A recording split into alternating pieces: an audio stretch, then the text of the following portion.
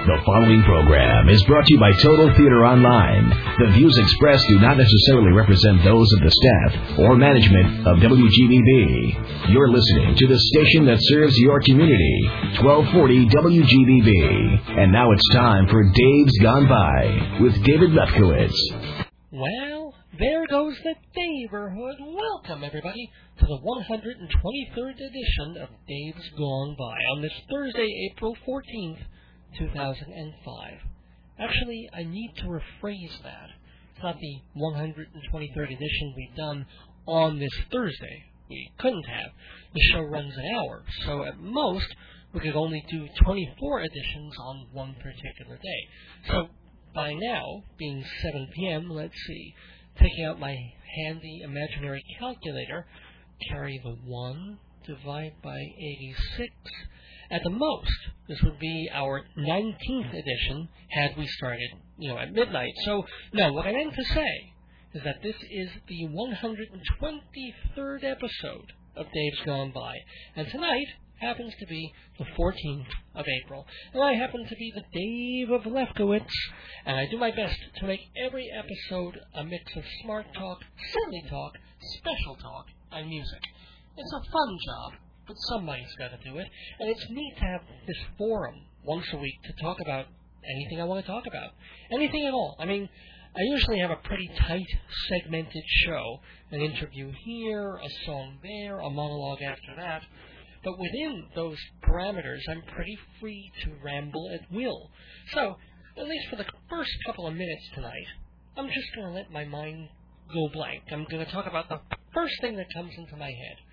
Could be art, could be politics, maybe something about a world crisis, or perhaps some deep analysis of the current economic situation vis-a-vis gas prices, Social Security, and the national debt. I mean, I could go there, but I haven't really done enough research, so maybe I'll steer clear on that. There's literature. Hey, Saul Bellow died. Bummer. Yeah, some of his stuff was pretty boring. A lot of dialogue that might have worked better as theater, but he did do some good books. Herzog was neat, and I loved Henderson the Rain King. And how this little Jewish guy came to write such a John Huston-ish adventure story is beyond me. But, that's the greatness of writing. And Seize the Day was pretty good. More like a short story about this guy seeking his father's approval. If you ever get to see the TV movie they made of it, it's worth catching. I think it was the first time Robin Williams did a serious role, long before Awakenings and Good Will Hunting and Jacob the Liar and Patch Adams and so forth. He was pretty restrained here. But anyway, Saul Bellow passed away on April 5th, and he lived a life. I mean, apart from the pages of his books, he had 3 wives and 5 sons, plus a daughter that he had when he was 84. Kenahara, as Rabbi Saul Solomon would say. Of course, now she's 5 years old and doesn't have a daddy, but let's not let that detract from the romanticism of it all. And as far as my deep critical analysis of Saul Bellow's work, well, you just heard it. Too many words and the occasional home run. There's a segue for you. How about those Mets? Yes, when all else fails, talk about the Mets. And the Mets were failing, too, for a few games. But, I'm getting tired of these sports writers who, no question, they have to fill copy several times a week, and they've got to keep things exciting and interesting and up to the moment. But when you lose a couple of games in a row, as the Mets did, they lost 5 straight to open the season. You lose a couple in a row, that's it. It's the first week of a season that ends in September.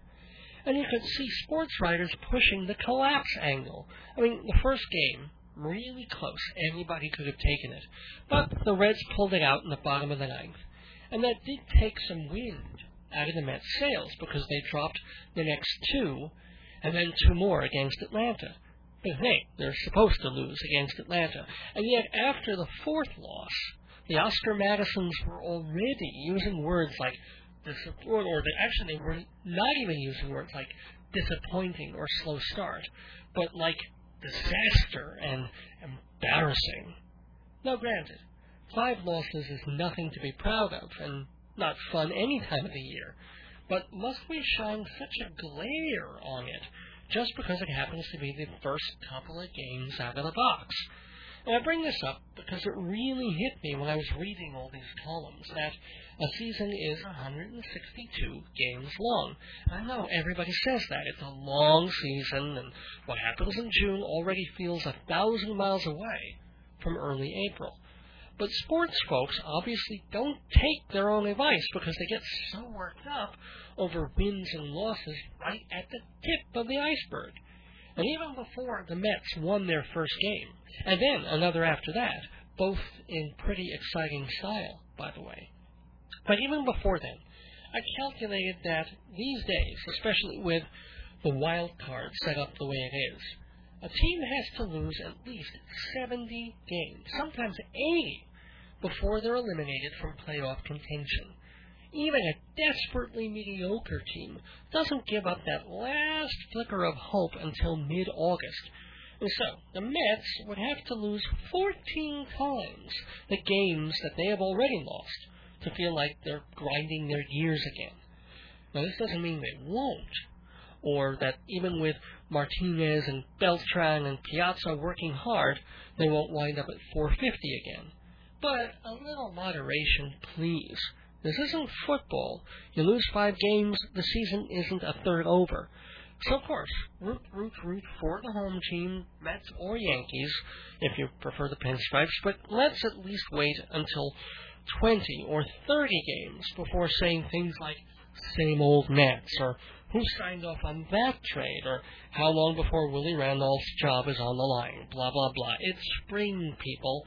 There'll be wins, there'll be losses, and considering the Knicks this year, not to mention the invisible Islanders and Rangers and every other hockey team, just be happy we have baseball. Will the home run count go down now that officials are actually policing steroids? Yeah, right. But hey, this is AM radio, so we're not even in steroid, we're in monoroid. Sounds like a venereal type of hemorrhoid.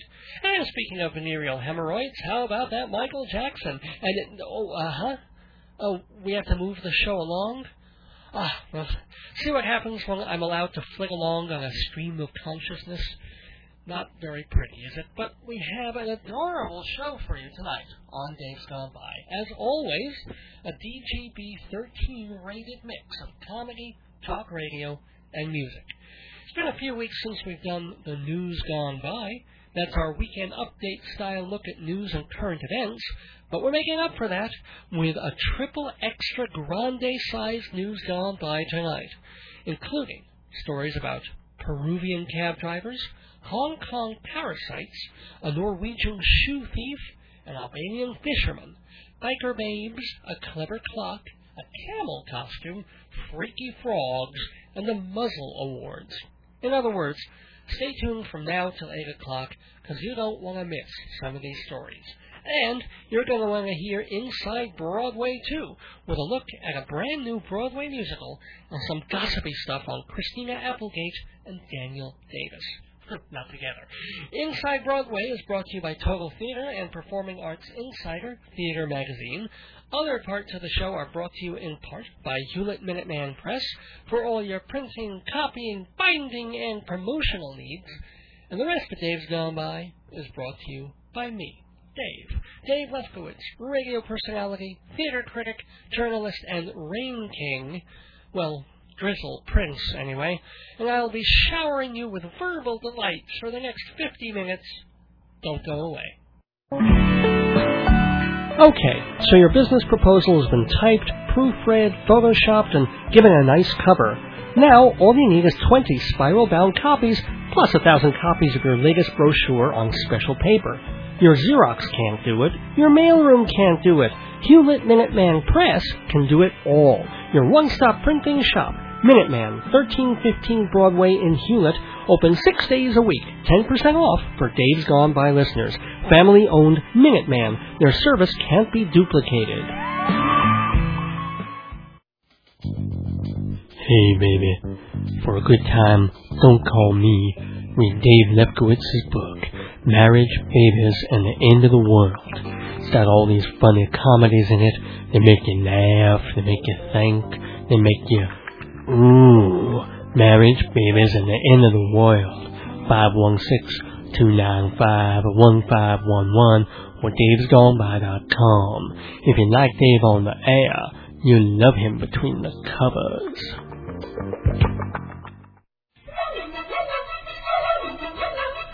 Inside Broadway, brought to you by Total Theater's Performing Arts Insider, your everything theater guide.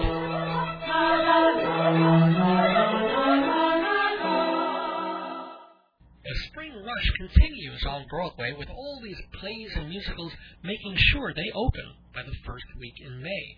They have to, otherwise they'll miss the deadline to qualify for Tony Awards. So, after a quiet winter, the past few weeks have seen almost a dozen shows hit Broadway, including Dirty Rotten Scoundrels, Spamalot, Steel Magnolias, Who's Afraid of Virginia Woolf, On Golden Pond, The Pillow Man, Julius Caesar, Jackie Mason, Glengarry Glen Ross, All Shook Up, and the Pulitzer Prize-winning Doubt.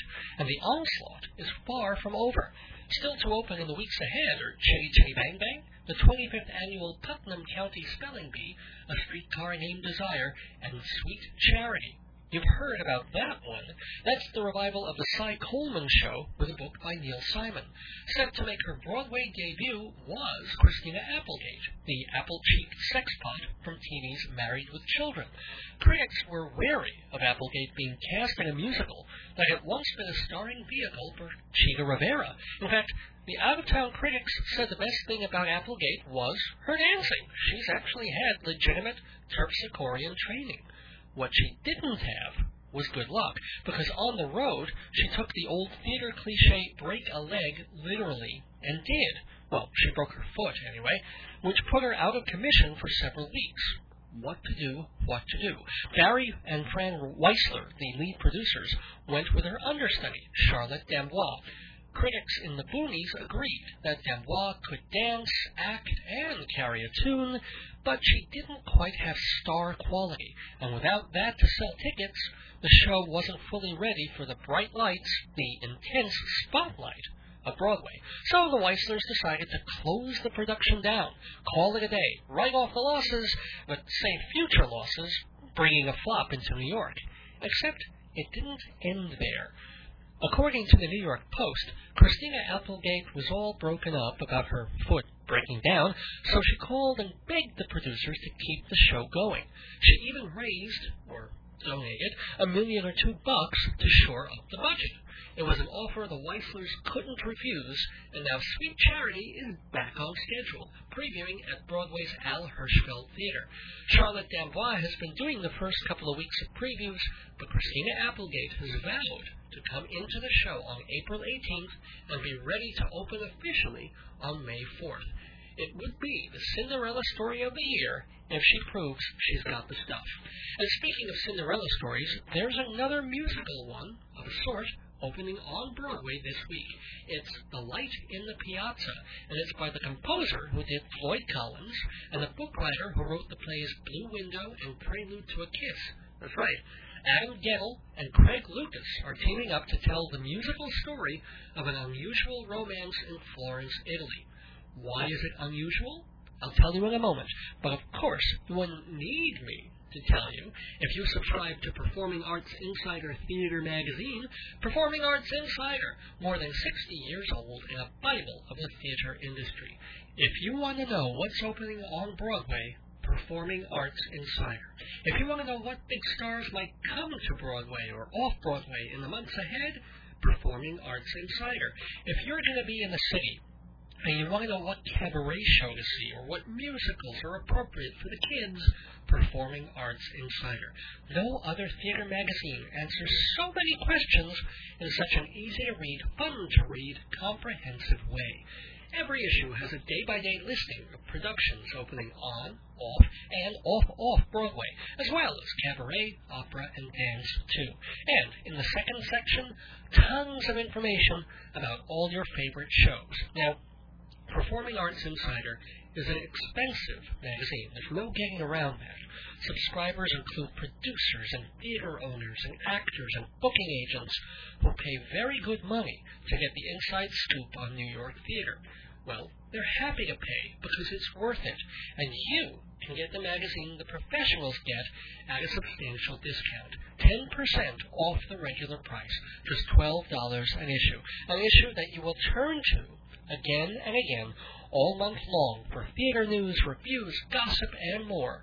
To learn more about Performing Arts Insider, go to performingartsinsider.com. You'll see sample pages and an overview of the magazine. And when you're done with that, just surf over to davesgoneby.com, because when you mention you're a Dave's Gone By listener, you can get that 10% off of Performing Arts Insider.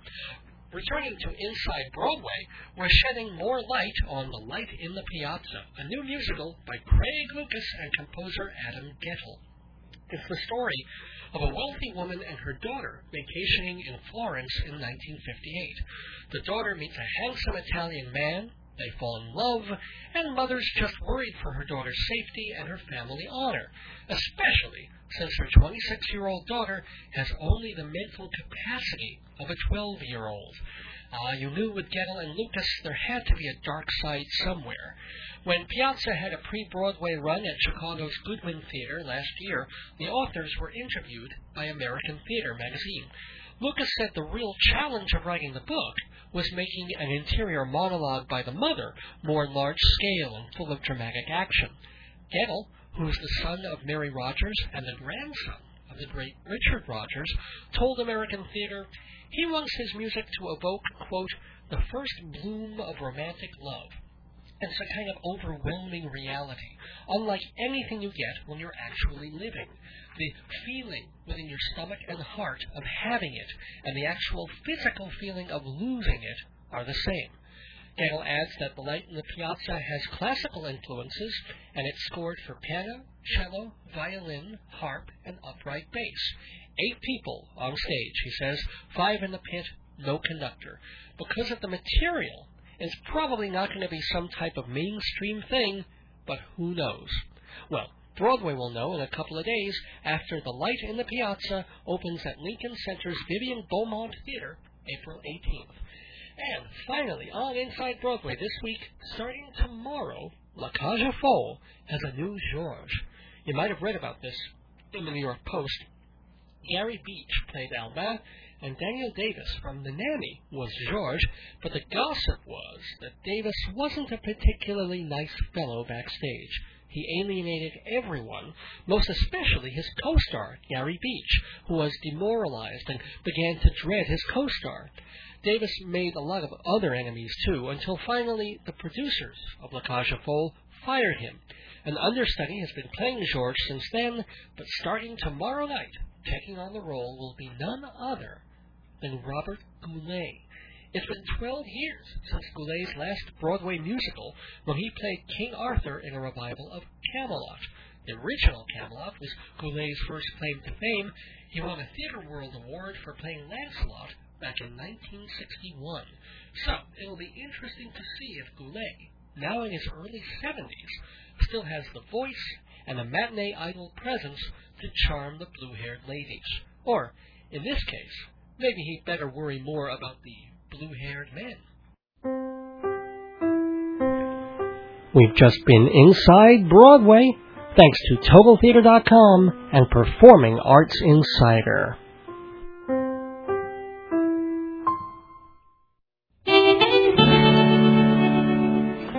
If you're a good American, that means you like to own things. Well, now's your chance. You can own a piece of my show. That's right, Dave's Gone By is ready to promote you. If you have a product, event, or service to hawk shamelessly, you can buy 30 or 60 seconds of advertising time on my show. You can even be a sponsor. Just imagine. This week's News Gone By is brought to you by you. We'll be right back after this word from your product. Advertising on Dave's Gone By is cost-effective and reaches listeners not only on Long Island, but thanks to WGBB.com all over the world. To get a piece of the Dave, call 516-295-1511 or email davesgoneby@aol.com. To see our disgustingly low ad rates, check our website, hometown.aol.com/davesgoneby. Remember, you could be talking to you right now. Are you listening?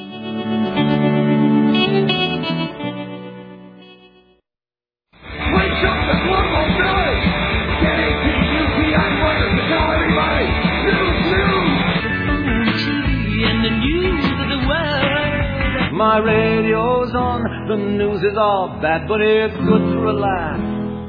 Welcome back to Dave's Gone By. It's time for the news gone by, a look at world and local events of the past week from a cynical and sin-April perspective. We begin, for once, with happy news. Congratulations to Prince Charles and Camilla Parker Bowles, who finally made their 25-year relationship legit by tying the knot last weekend. The marriage was sanctioned by the Church of England, and Queen Elizabeth attended the after-party. Technically, Camilla is now the new Princess of Wales and will be Queen when Charles ascends the throne, but Camilla's vowed not to take those titles in deference to public opinion. Instead, she's going for the much simpler slut made good. In world news, ding dong, the Pope is dead. Yes, we all know. He was a great guy. He was an excellent Pope. The next fella is going to have some pretty big robes to fill. And John Paul II got the Mondo Grosso funeral, the world-paid tribute. So, let's leave it at that, all right? But no, like all those people shouting, Santo, Santo, Santo at the funeral, they can't leave his memory alone. He can't just be a real mensch. He has to be supernatural. So now, you get all these stories coming in about how sick people were healed after visiting His Holiness. A Jewish guy, no less, millionaire, terminal brain tumor, visits the Pope, takes communion, and boom, the tumor's healed. Of course, the communion water had barium in it, but still, another report says he cured a 16-year-old boy of lymph gland cancer, which was probably not released while John Paul was alive because, well, why was the Pope touching a teenage boy's lymph glands? But seriously, the Vatican has apparently compiled a long list of miracles during the pontiff's tenure. But of course, they don't count. According to church rules, miracles aren't valid unless the person is already dead when they're doing the miracle. I couldn't make this stuff up, folks. The Vatican says a pope has to be dead in order for him to perform a miracle. Of course, if the pope had miraculous healing powers, he wouldn't be dead now, would he? Or at least he would have deflected that bullet a few years back. In technology news, the Associated Press reports that going on sale to consumers soon for about $5,000 is, quote, a small, walking, man-shaped robot. Wow. I guess after this term, Dick Cheney doesn't have a lot of jobs lined up. You know, I once had a laptop stolen by airport security somewhere between New York and Argentina, which was pretty irritating. But Australian Qantas passenger David Cox had an even more bizarre experience last week. Cox was on a marketing trip flying from Sydney to Melbourne, and in his suitcase were two animal costumes, a crocodile and a camel. How shocked he must have been while the plane was still on the tarmac to see one of the baggage handlers walking around in the camel suit. Qantas officials were extremely embarrassed about this breach in security, not to mention this flouting of customer trust. Mohammed El-Shabzi, another passenger on the same flight, told reporters he was upset this kind of thing could go on. He said, how dare they? Next thing you know, they'll go through my luggage and start fooling around with my box cutters, my nitroglycerin, and my map of the Empire State Building.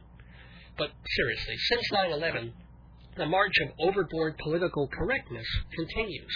In this case, all the way to Sesame Street, where one character is undergoing a seismic paradigm shift. Astonishing as it is to believe, Cookie Monster is now discovering other, healthier foods. The Children's Television Workshop told the New York Post it was high time that this Malamar-munching monster modify his mouthfuls. So, now he'll eat green apples and leafy vegetables to go along with his dessert desires. Quote, Cookie Monster is not undergoing an extreme makeover, said spokesperson Rosemarie Trulio, but we're in a health crisis. The incidence of preschoolers being overweight has been rising with severe health consequences, unquote. And so, in the first episode of Sesame Street's 36th season, it showed Cookie Monster singing, "A cookie is a sometime thing, part of a balanced diet, but not the whole diet." I don't know. I go back and forth on this. I confess, I've wondered over the years whether, for children that young, Cookie Monster really was an appropriate role model. Here are parents begging kids to eat spinach and Brussels sprouts and raisins and what have you. 5 days a week, though, they're watching this googly-eyed Svengali have an orgy of Oreos. And not on some Saturday morning commercial, but on a positive, message-filled educational program. At the same time, it's just a puppet, and a 36-year-old puppet at that. He was, and always will be, Cookie Monster, and if subconsciously he influences me even now to have Hydrox creams instead of hydroponic carrots, well, that's my unhealthy choice.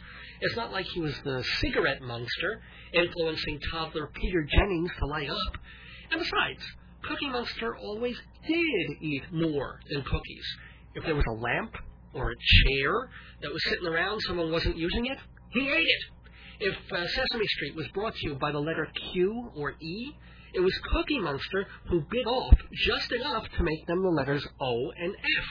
And then he'd devour the rest of the letters because he's a monster. And, of course, the TV pundits have now come out wondering what's next to get the PTA treatment on Sesame Street. Will Oscar the Grouch, my favorite character, will they suddenly put him on Prozac and make him Oscar, the vaguely discontented homeless puppet who sublimates his disappointments in antique collecting? And what about Bert? Will he finally come out of the closet, as his doppelganger does in Avenue Q? Will he finally give Ernie something to squeeze that's big and yellow, but not rubber ducky? Of course, Elmo gets Ritalin. That'll modulate his more eccentric behavior. And you know Big Bird needs some kinds of thyroid medicine, not to mention surgery for that crypt orchid problem he's obviously had since 1969. And maybe, finally, Snuffleupagus can kick that morphine addiction. Ah, Sesame Street, even you are not immune to the march of intellectual progress. I hear they're even eliminating the letter F, since kids are too easily enticed to misuse it. And while we're on the subject, congratulations to the Federal Communications Commission, our beloved FCC, which just won a 2005 Muzzle Award. That's right. Every year around April 13th, Thomas Jefferson's birthday, the Jefferson Center for the Protection of Free Expression gives out an award. It goes to people or organizations who disregard Jefferson's plea for unlimited free speech. Topping the list this year is the FCC, which imposed a record fine on CBS for Nipplegate, a.k.a. the Janet Jackson Hooter Bowl, a.k.a. the Tempest in a Bee Cup. After that, the FCC fined Fox TV $1.2 million for a raunchy episode of the show Married by America. Now, whatever you thought of that charming program, the fine was leveled at Fox a year and a half after they'd already yanked the program off the air due to low ratings. And that monster fine, by the way, was based on exactly 159 complaint letters received by the FCC. That's less than one per station that aired the show. Not surprisingly, broadcasters got so scared by these exorbitant penalties, they started censoring themselves. That's always the goal of right-wing, uptight, pseudo-religious bastards anyway. To the point where 66 TV stations would not show Saving Private Ryan because it had a few naughty words in it. Months later, the FCC ruled that Saving Private Ryan was not indecent. It's not like it was called Saving Ryan's Privates. And no doubt, the federal ruling sure came as a relief to the thousands of Americans in those cities who weren't allowed to make up their minds for themselves. So yes, the FCC richly deserves its 2005 Jefferson Muzzle Award, and probably will get another next year, since their new chairman, Kevin Martin, sounds just as retarded and evil as their old chairman, the devil, Michael Powell. But the FCC isn't the only muzzle winner this year. Let's not forget the Democrat and Republican national parties, which turned Boston and New York into virtual police states for a week, arresting and holding law-abiding protesters for 24 hours just to keep them off the streets. And also the MPAA is on the list, the motion picture people who do the rating system, G, PG, PG-13. They get a muzzle award from the Jefferson Center for putting Trey Parker and Matt Stone through the mill for their film Team America. Parker and Stone, of course, are the geniuses responsible for South Park. God bless them a million times. Team America was their satirical film last year, just full of dirty language, sex and violence. Puppet dirty language, sex, and violence. As producer Scott Rudin told the board, quote, "Our characters are made of wood and have no genitalia. All they get is splinters," unquote. Even so, the MPAA gave the movie an NC-17 rating, which is the equivalent of cutting its grosses in half, because parents can't bring their kids, even older teenagers, and many theaters won't even show NC-17 movies. They see it as just across the line from X. So, to keep an R rating, Parker and Stone had to cut snippets from the movie 9 separate times. Not the extreme violence, no problem with that at all, but from sex scenes. I think there was a golden shower sequence that wound up on the cutting room drain. As Parker said later on, quote, "We blow Janine Garofalo's head clean off, but it's all about the positions of the dolls having sex. It's not funny, it's tragic." Now, the Jefferson Committee empathizes with the MPAA in that they're self-policing the movie industry, so the government won't have to. And they're giving cautionary ratings, which the filmmakers can either agree to and keep the movie as is, or make changes to fit the guidelines. But, as the muzzle people point out, it's still a way of forcing artists to bowdlerize their own work in order to have an audience see it. For more information on the Jefferson Muzzle Awards, you can visit tjcenter.org. T as in Thomas, J as in Jefferson, Center.org. And as for the winners of this year's muzzles, well, I think you can guess exactly what I'd like to say to them, but I can't on the radio because, well, between you and me, the FCC is kind of a sore winner. There are many ways to say you. There are many ways to say go yourself, like burn in hell, like take a flying leap, or I'd love to see your whole family in a flaming train accident and piled up in a heap. There are many ways to say you and your ugly children. There are many ways to say eat and die, like up yours, buddy, or kiss my ass, or it would be worth it to die in Auschwitz if I could just see you gassed. So many ways to express hate. So many ways. Isn't that great? We don't have to blaspheme or curse to wish a person illness and worse. There are many ways to say I could hurt you. There are many ways to call you a mother piece of... like choke on your own blood, or drop dead, you jerk, or I hope an AIDS victim bites you and the chemo doesn't work. So many ways, so many ways, so many sucking ways to say you. Listen to me, listen closely to me. That's right, buddy. Listen to me anytime you want to, because Dave's Gone By episodes are preserved on compact disc. Entire shows with a nice cover, track listings, own your favorite shows, or give a Dave's Gone By CD gift. Dave'sGoneBy.com has an episode guide, and you can order there too. $14 for CDs, $12 for cassettes, shipping included. Buy more, get a discount. So go to Dave's daysgoneby.com, get a CD, and listen to me. Darling, listen closely to me.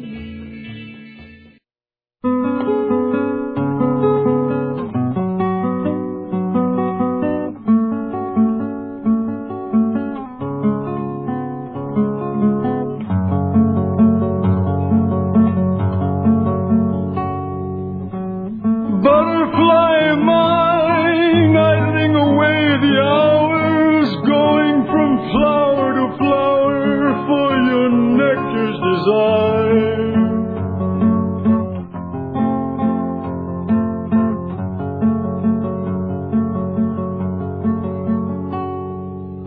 Butterfly mine, lovely wings don't lie, don't try to fly too high, there's a limit to your sky. Returning to the news gone by with news of a natural nature, the heavy rains of this past winter have led to record numbers of butterflies populating Southern California. No ecological problems of any kind are expected from this giant migration, although a number of caterpillars have expressed worry that they'll no longer be able to afford their trees now that the neighborhood has gone upscale. Also on the nature front, Anna Nicole Smith has canceled a trip she was going to take to Newfoundland to protest the hunting of seals there. PETA, the People for the Ethical Treatment of Animals, organized the trip, and they warned Smith they could not guarantee her safety, as hunters have gotten violent with protesters in the past. Said Smith, "I just don't know why these men would want to hurt cuddly, dumb, helpless animals." Said PETA, "That's why you're not going. You fit the profile." And speaking of animal abuse, in northern Australia, the government is encouraging people to kill frogs. Hit them with golf clubs, smash them on the heads with cricket bats. In the old days, they used to use air rifles. Whatever works. It seems they've got an infestation of cane toads, which carry a poison that kills other animals in the region. And I mean big animals, crocodiles, adder snakes, and wild dingoes will go into cardiac arrest 15 minutes after eating a cane toad.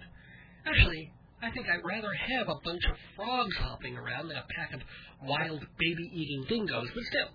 The irony is that Australia didn't even have the toads until 1935, when they imported the froggies from Hawaii to combat a beetle infestation.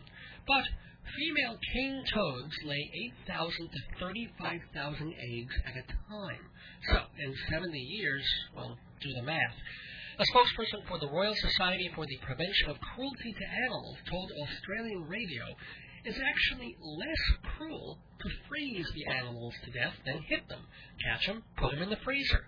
Said Fiona Cummins, quote, "We don't want children picking up their golf club or cricket bat and having a go at any animal," unquote. I don't know. Freezing also sounds cruel to me, and maybe hitting is the more humane method. Let's face it. If Michael Shaibo had played golf, Terry would have been out of her misery 10 years ago.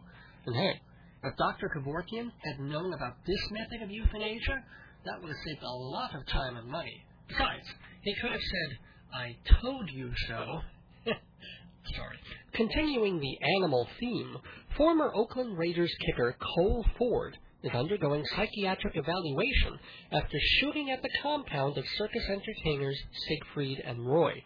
On November 10th last year, Cole Ford drove up to their place of residence and fired his shotgun, fortunately not hitting anybody. Ford was declared incompetent to stand trial for his recent actions. In his psychiatric report, Ford explained what he has against the effeminate tiger teasers. He said he wanted to warn the world that the illusionists were an unhealthy danger to humans and tigers because their act distorted reality. While watching Siegfried and Roy, Ford had, the report says, quote, "a sudden realization that what was wrong with the world was linked to the illusionists' treatment, dominance, and unhealthy intimacy with their animals," unquote. Ford also allegedly told the shrinks that he was sure Siegfried and Roy's close contact with the animals was related to the origins of AIDS and other sexually transmitted diseases. Roy Horn, still recovering from that tiger attack last year, had no comment about the Ford shootings, nor did Siegfried, nor did any of their tigers. However, Michael Musto, in his Village Voice column, did out Jamal the jaguar, saying that the 1,000-pound animal had its own special trick, making Roy's sperm disappear. When I wake up early in the morning, lift my head, I'm still yawning when I'm in the middle of a dream. Stay in bed, float upstream, you can wake me, no, don't shake me, leave me where I am, I'm only sleeping. Everybody seems to think I'm lazy, I don't mind, I think like crazy, running everywhere I touch a beat, still they find there's no need, please don't spoil my day, I'm miles away, I'm not alone, I'm only sleeping. You know, every time you think everything's been done, everything's been thought of, invented, patented, and copied to death, somebody comes up with something new, like Gauri Nanda, a 25-year-old student at the Massachusetts Institute of Technology. She has devised an ingenious improvement on the good old alarm clock. It's designed for the really heavy sleeper who isn't going to hear the standard buzz or just keeps rolling back to dreamland every time he hits the snooze button. Well, Gauri Nanda has taken care of that with Clocky, a revolutionary advancement in timekeeping technology. When Clocky goes off, if you dare hit the snooze button, the clock falls to the floor and rolls away, still buzzing loudly. To make it stop, you literally have to get out of bed and go search for it, presumably waking up in the process. According to Reuters, Clocky features 2 rubber wheels and is covered with thick 1970s-style shag carpeting so it doesn't break when it hits the floor. Clocky has a built-in computer chip that randomly decides how far it's going to roll away so it lines up in a different place each morning. Since word got out about Clocky, heavy sleepers have been coming out of the woodwork to inquire about buying them, selling them, or investing in the idea. One Virginia man wrote to Nanda saying, quote, "I think I may have the record for hitting the snooze button 5 hours straight. I need help." Unquote. Another guy suggested that Clocky would work even better if it squirted water on him.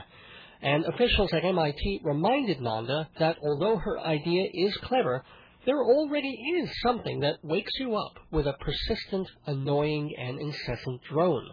They're called wives. And, no, I'm kidding. Taking a page from the Jay Leno book of stupid criminals, Reza Malai, formerly the most wanted man in Albania, is now the most injured man in Albania. Malai was on the lam after attacking a police station last year, not to mention previous charges of assault and armed robbery. Well, Malai's worst enemy turned out to be Malai. He had gone fishing and, like most of us, when we go for a nice day of trout fishing, decided to use dynamite. Unfortunately for him, he was a trifle inaccurate in judging the length of the fuse and blew himself up. Even worse, he didn't die. He's in a Kosovo hospital, his hands blown off, his eyesight damaged, and serious burns all over his body.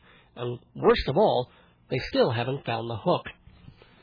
Here's another unlucky criminal in Oslo, Norway, where a thief broke into a car owned by a woman's shoe salesman.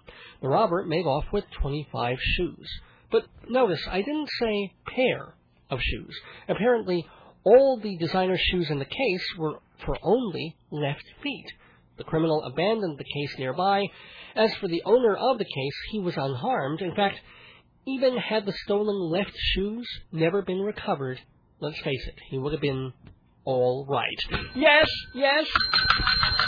Yes, ladies and gentlemen, that is the sound, the memorable and well-remembered sound of the comedy bell. It's the bell that rings whenever we make the Dave's Gone By Bad Pun of the Week. A joke so flat-footed, so arch, so heelish, that we have to ring the comedy bell just to save our souls.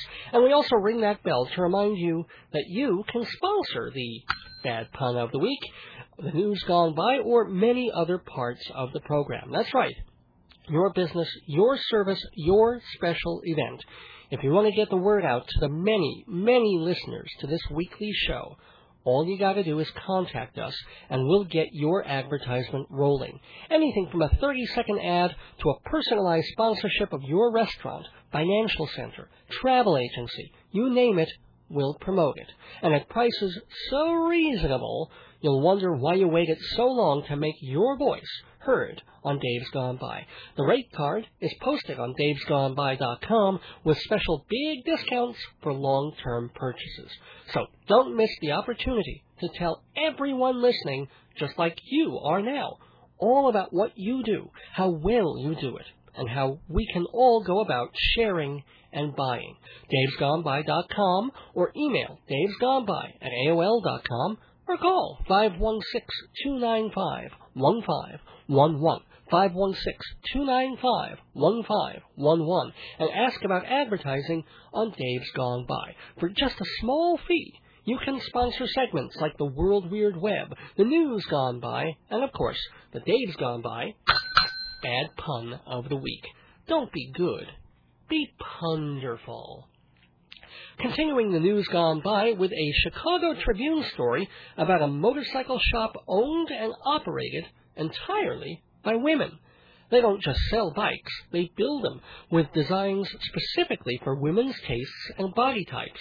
Christine Vaughn, founder of Wicked Women Choppers, told the Tribune, quote, "A wrong-sized bike is not only uncomfortable, it's unsafe, but women want to be macho too. We want it to be just as mean and bad as a guy's bike, a bike every man would be proud to ride, except for the pink," unquote. Wicked Women Choppers has already far exceeded expectations for orders, thanks to the rapid growth in women owning and riding motorcycles. I don't know. This feminization of the traditionally male biker lifestyle is already going too far. Last week in Belmore, New York, police arrested 6 people in a biker bar for cheating at mahjong. And this weekend, a biker hangout in Jessup, Iowa, is holding a wet quilt contest. Okay, here's a gross one. From Reuters, a Hong Kong hitchhiker visited a doctor last week complaining of an incessant nosebleed. She mentioned it had started shortly after she'd washed her face in a stream about 2 weeks earlier. The doctor discovered, according to the Hong Kong Medical Journal, that somehow she did not notice that a leech had crawled up her nose. And it's no simple thing to get out. A leech is very slimy and mobile and sticky, so surgeons had to give the woman anesthesia and pry the leech out of her nostril with forceps. The most surprising part of the story is that the woman went 2 whole weeks without noticing there was a living parasite halfway up her nose. Last year, a 10-year-old boy had the same problem, but he discovered it in just a few minutes because his finger kept bleeding. Hey, speaking of noses, here's one from the New York Post's Weird But True column, which may, in fact, be the least weird and most true column in the New York Post. Anyway, once again, an artist is at the forefront of a new idea. 22-year-old James Sui got tired of his glasses falling off, or fidgeting with them every time he changed positions. So, he had his glasses permanently pierced through the bridge of his nose. I know, but it does solve the problem of keeping eyeglasses in the same place on your face. Not only that, when Sui has to shower or sleep or swim, no problem. He can take out the lenses because they're held there by magnets. Said Sui, "My invention is absolutely the ideal solution for people who wear glasses. You've got the frames embedded in your face, and the lenses are held by magnets with contacts on either side of the contacts on the... Oh, God damn it, I knew there was something I forgot to try. Do you think local cab drivers are bad? Listen to this from Peru. A study by San Marcos University in Lima discovered that of the 640 cab drivers they surveyed, 40% had deep psychological problems. Not only that, they were aggressive, anxious, and antisocial to the point of psychosis. No surprise that hundreds of people die each year in crashes caused by reckless taxi and bus drivers.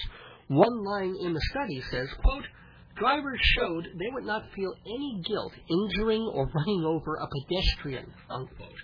On the positive side, if they're willing to immigrate to New York, they have jobs waiting for them in the MTA subway system.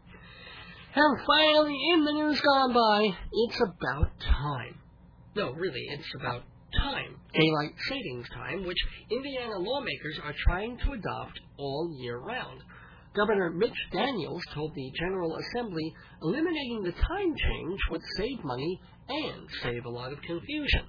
Unfortunately, he gave his speech to an empty room because he started at 9 and everybody else showed up an hour later. And that's the news gone by for April 14th, 2005. Please send your comments, criticisms, and camel costumes to Dave's Gone By, P.O. Box 62, Hewlett, New York, 11557-0062. You'll find that address at davesgoneby.com, but feel free to jot it down now. Dave's Gone By, Box 62, Hewlett, New York, 11557-0062. Or email me at davesgoneby@aol.com. Let me know if I can read your letter on the air, name withheld upon request, and let me know what you like about the show, what you don't like, and what you suggest for next time. Send me cards, letters, gifts, anything, but please, no leeches. That would really suck. Back after this. And that was news. Yes, that was news. That was very, very, very special news. WGBB, the place for you and me. We're one big family. And let me make one thing clear. There's so many shows to hear, like Joyce Keller, the radio psychic. Wednesdays, 11 p.m., she's one fine, uncanny chick. And then there's Mike Shamari's Instrumental Invasion. Thursdays at 8, it's Sweeping the Nation. And Fridays at 6, if you can't get a date, there's Bonnie D. Graham telling you how to mate. Saturday nights, the Mikey and Jimmy Show. For rock and roll comedy, the place to go. And make sure to listen on Sundays, too. At 7 p.m., it's Joe Salzo's Worldview. So many programs on 12:40 a.m. If you have half a brain, you tune in to them. Yes, WGBB is the place to listen all week long. Joyce Keller, Wednesdays at 11. Mike Shamari with Smooth Jazz, Thursdays at 8. Long Island's Dating with Bonnie D. Graham, Friday nights at 6. Mikey and Jimmy, and Politics on Worldview with Joe Saldone, Sundays at 7. So if you love Dave's Gone By, give these other shows a try. They serve your community. If you listen, you'll know why. They're groovy and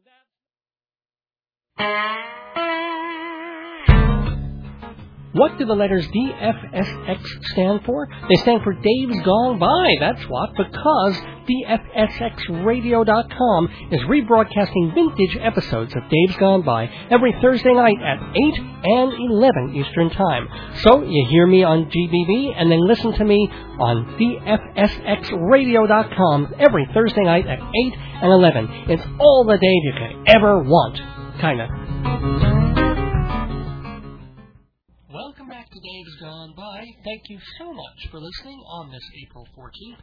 I just have enough time left to thank my sponsors, Total Theater, Performing Arts Insider Theater Magazine, and the Copy Kings Hewlett Minuteman Press. Thanks also to Program Director Tom, to my amazing wife Joyce, and to all of you for listening. Don't forget that I'll be back at 9 with Filler Up, with music tonight by the Turtles, the Animals, Charlie Chaplin, and a great extended set by Liz Fair. That's Filler Up tonight at 9 on WGBB. And if you visit davesgoneby.com and click the link for DFSX Radio, you can hear a vintage episode of this show at 8 o'clock right now, or repeat it again at 11. Big guests coming up in the next couple of weeks here. Playwright Danny Arcieri, along with actor-director Stephen Tobolowsky and actress Julie Haggerty, and a lengthy, wonderful chat with the one and only new wave legend, Reckless Eric. That's why you gotta listen every Thursday night at 7, including next week, April 21st, for the 124th edition of Dave's Gone By. Until then, don't miss your days going by. This is Dave Lefkowitz. Good night. Let's go Mets.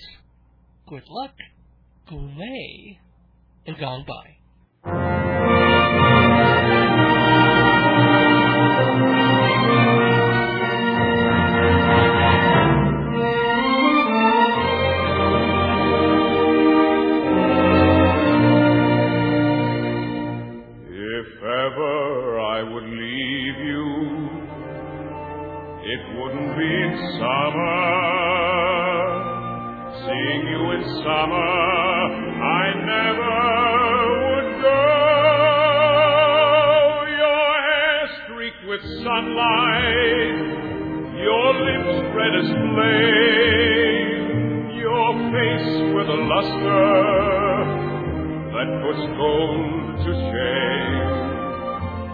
If I'd ever leave you, how could it be in autumn? How I'd leave in autumn, I never would know. I've seen how you sparkle when fall nips the air. I know you in autumn, and I must be there. And could I leave you running merrily through the snow, or on a wintry evening when you catch the fire's glow? If ever I would leave you, how could it be in springtime, knowing how in spring I'm bewitched by you so? Springtime, summer, winter, or fall. No, never could I leave you at all.